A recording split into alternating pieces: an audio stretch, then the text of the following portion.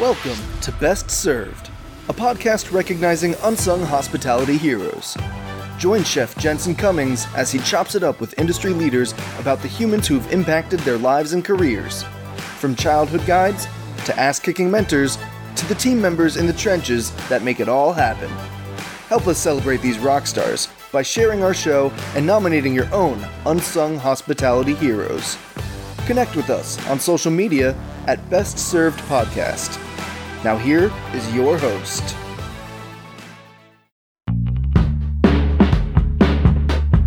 What's up, everybody? Jensen Cummings here. Thank you as always for tuning in. We're talking why I use food delivery apps. I want to make sure no matter what, we get this out of today. For restaurants, you have got to celebrate any person who's willing to spend $1 of their hard-earned money with you. However they do that, you have got to celebrate it. And one of the reasons I wanted to have this show specifically is because I just see too many of my contemporaries demonizing people because they don't like the way in which they're ordering and spending money with you. And that just has to go away. You know, when you think about ordering food, getting it delivered to your door, why is that something you like? Definitely convenience. I mean, convenience is number one. For many years now, I think about 6 years, I've worked at a job where, it was almost a 2-hour commute to and from. I'm exhausted, I'm tired, I work long hours, and I just want the convenience of food coming to me, I was usually too lazy to cook. I was too tired, just mentally, physically, I was just worn out. And food delivery was important for me.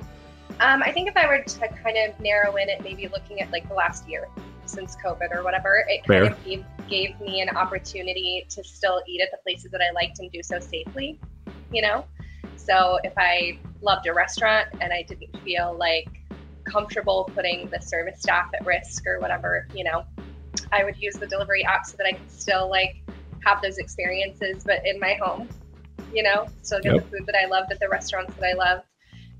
Without compromising my health or others. So it's kind of served in that capacity. I would say I'm using them a lot more often.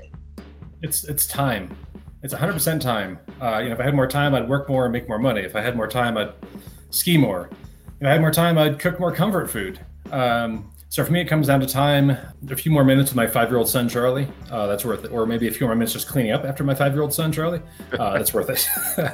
I just wasn't doing things I should be doing, like cooking, and it was just too hard.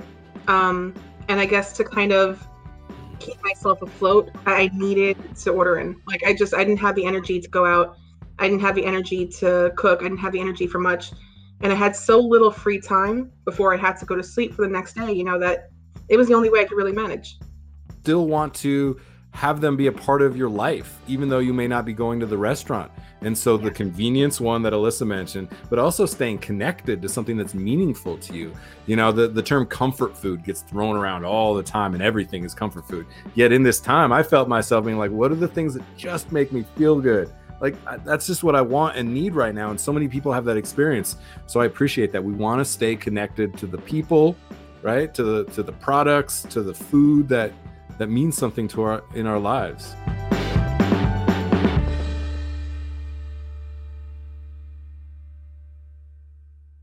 Thanks for listening to the Best Served Podcast. Subscribe to our show and connect with us on social media at Best Served Podcast.